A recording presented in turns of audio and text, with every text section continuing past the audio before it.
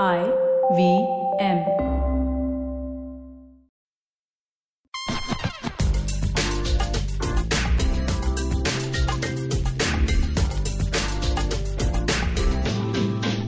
You're listening to Wordy Wordpecker, Extraordinary Stories of Ordinary Words with Rachel Lopez. You may want to dim the lights for this one. Things are about to get a little dark. They're also about to get a little dramatic, romantic, artistic, and a little mean. We're looking at the origins of the term silhouette. We don't use the term much today, I admit it, but there was a time when getting your portrait done as a profile shadow, with your shadow cast across a screen and someone making an outline so you could completely tell what your features were from the side.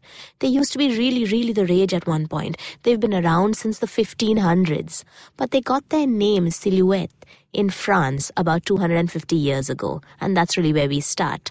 In 1759, France was right in the middle of their 7 Years' War, and like all wars, the economy was going bananas. The French finance minister, Othien de Silhouette, that was his name, had to do something to keep the finances going, right? Like, where is the money going to come from? So he started imposing taxes on luxuries. That makes sense. It makes sense anywhere in the world. This is really how wars work. You're going to need money to run them. But the nobility and the clergy, the rich of France, didn't like that idea. How can you do this? They said. They really hated silhouette. They were so upset that their luxuries were being taxed that they started to impose his name. They started to attach his name to anything that was cheap.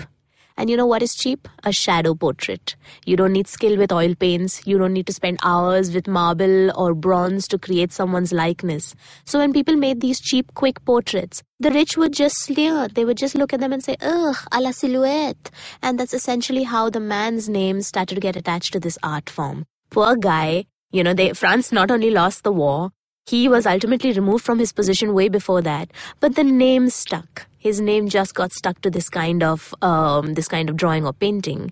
And over the years, people forgot about the man behind the name. But silhouettes became really, really popular. They became romantic keepsakes. Particularly when men went off to war at a time before photographs. You would take a little cutout of your loved one and keep it, and that was really your only connection to home, during a really bad time. They were essentially how the less wealthy people started to remember their ancestors. How do you remember your grandmother or an uncle or a beloved child when you don't have photographs? These cutouts were essentially how people remembered their ancestors. They were really all over the place.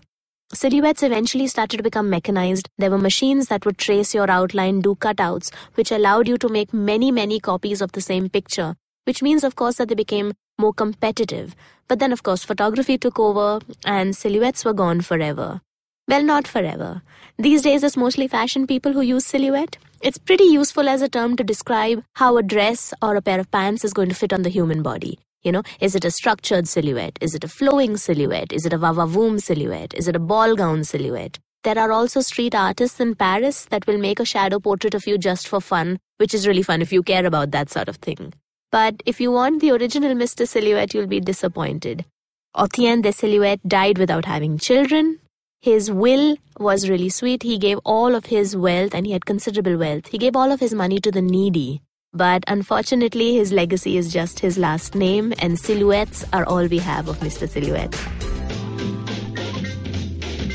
This was Wordy Wordpecker. If you liked this show, you can listen to other fantastic podcasts on the IVM Podcast app and on our website, ivmpodcasts.com, or wherever you get your podcast from. Don't forget to follow IVM Podcasts on Twitter and Instagram. And you can reach out to me on Twitter @Greater Bombay and hit me up with your favorite words.